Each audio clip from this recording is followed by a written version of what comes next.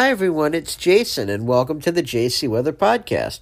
It's the evening of Wednesday, December 8th, and we thought today just might be our day. We thought we might get really our first substantial snowfall of the season on the order of a few inches, and that was just not the case. As time went on, it became clear that our southern stream shortwave was looking weaker and faster and further south, and the northern stream system, conversely, was looking a little slower and further west. So what we wound up with is places to our south and east really getting in on the precipitation more than the heart of the area.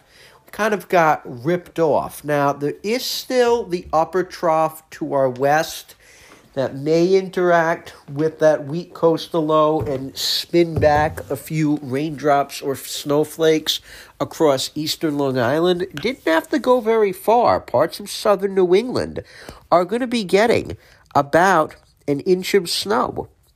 So then we'll watch for Thursday. We'll see high pressure quickly build in. And we're going to look for partly sunny skies during the morning, but then will be mostly cloudy during the afternoon because we will already have the next system bearing down on us.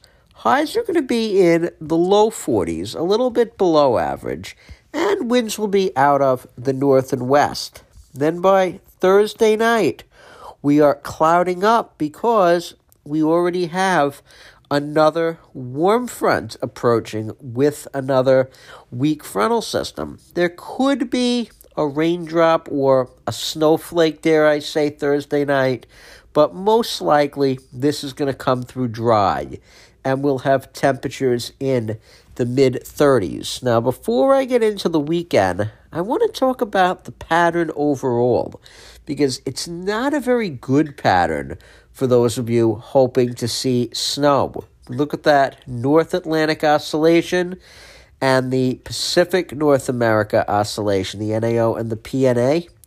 Well, the NAO is positive and the PNA is negative, and it looks like this is going to stay that way for the next week and a half or so. And both of these things and the La Nina are going to result in overall unseasonably warm temperatures and prevent the development also of any strong coastal storms. In fact, the Climate Prediction Center is forecasting well above average temperatures over the next 6 to 10 days. It is also a very progressive pattern in addition to being mild.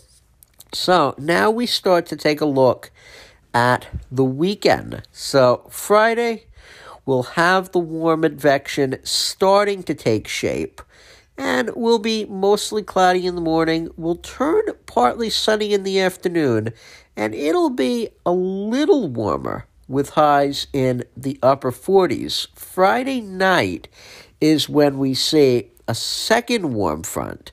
So with that, we've got a 60% chance of showers, and we'll have lows in the mid-40s.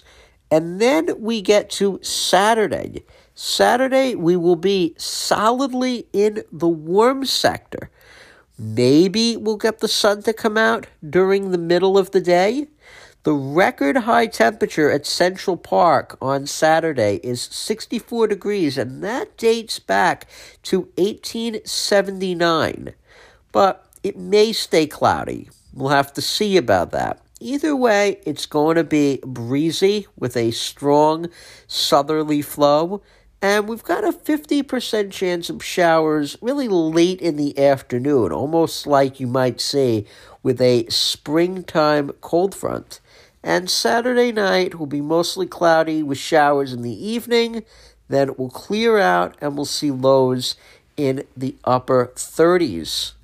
And for Sunday, we'll see another high start to move in, and we're looking for sunny and cooler conditions, highs in the upper 40s, lows in the upper 30s, and FYI, we are going into what may very well be a blowtorch of a week next week. So winter is just not where it's supposed to be. We have talked about the weather in Hawaii before, and they are still having an interesting time of things. They're having what's known as a Kona low develop, and that's blocking the normal west to east trade winds that they normally get. So it's producing a lot of upsloping and a lot of rain. And it's also producing relatively cool temperatures. So this group of islands has just been battered by this storm. Had high winds, even blizzard conditions on some of the mountains. And the state's Big Island has had some catastrophic flooding, as they're calling it, after 2 feet of rain fell in some areas.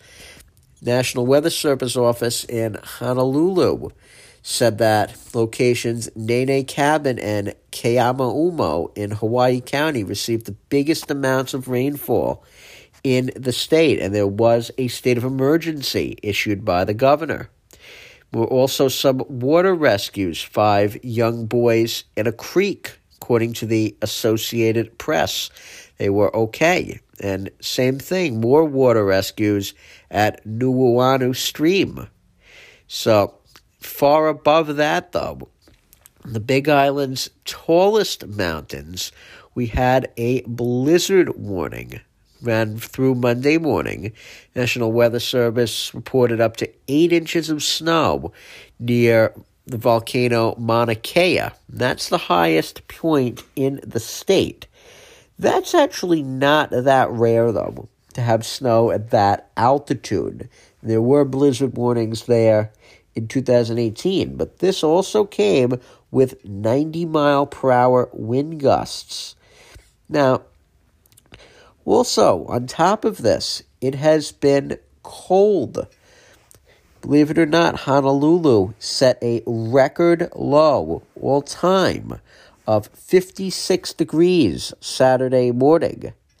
Honolulu's also had more than 93 times more rain the first week of December than it did in all of November. Just imagine that, 93 times more rain in 1 week than you had in 1 month.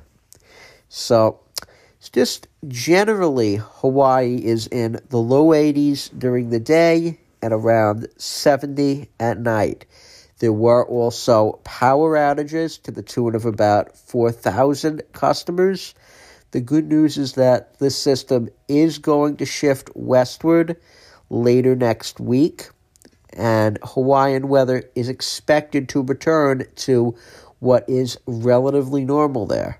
I don't know about you, but I would definitely take a donation of some of their snow. If it stays like this, we're going to have to continue thinking about taking up knitting for a hobby for the rest of this winter. I'm Jason, and thank you for listening. Remember, we are now on Patreon at JC Weather. Please take a look and subscribe. You can find out more by going to jcmeteorologicalservices.com or on Facebook at JC Weather NYC in Long Island.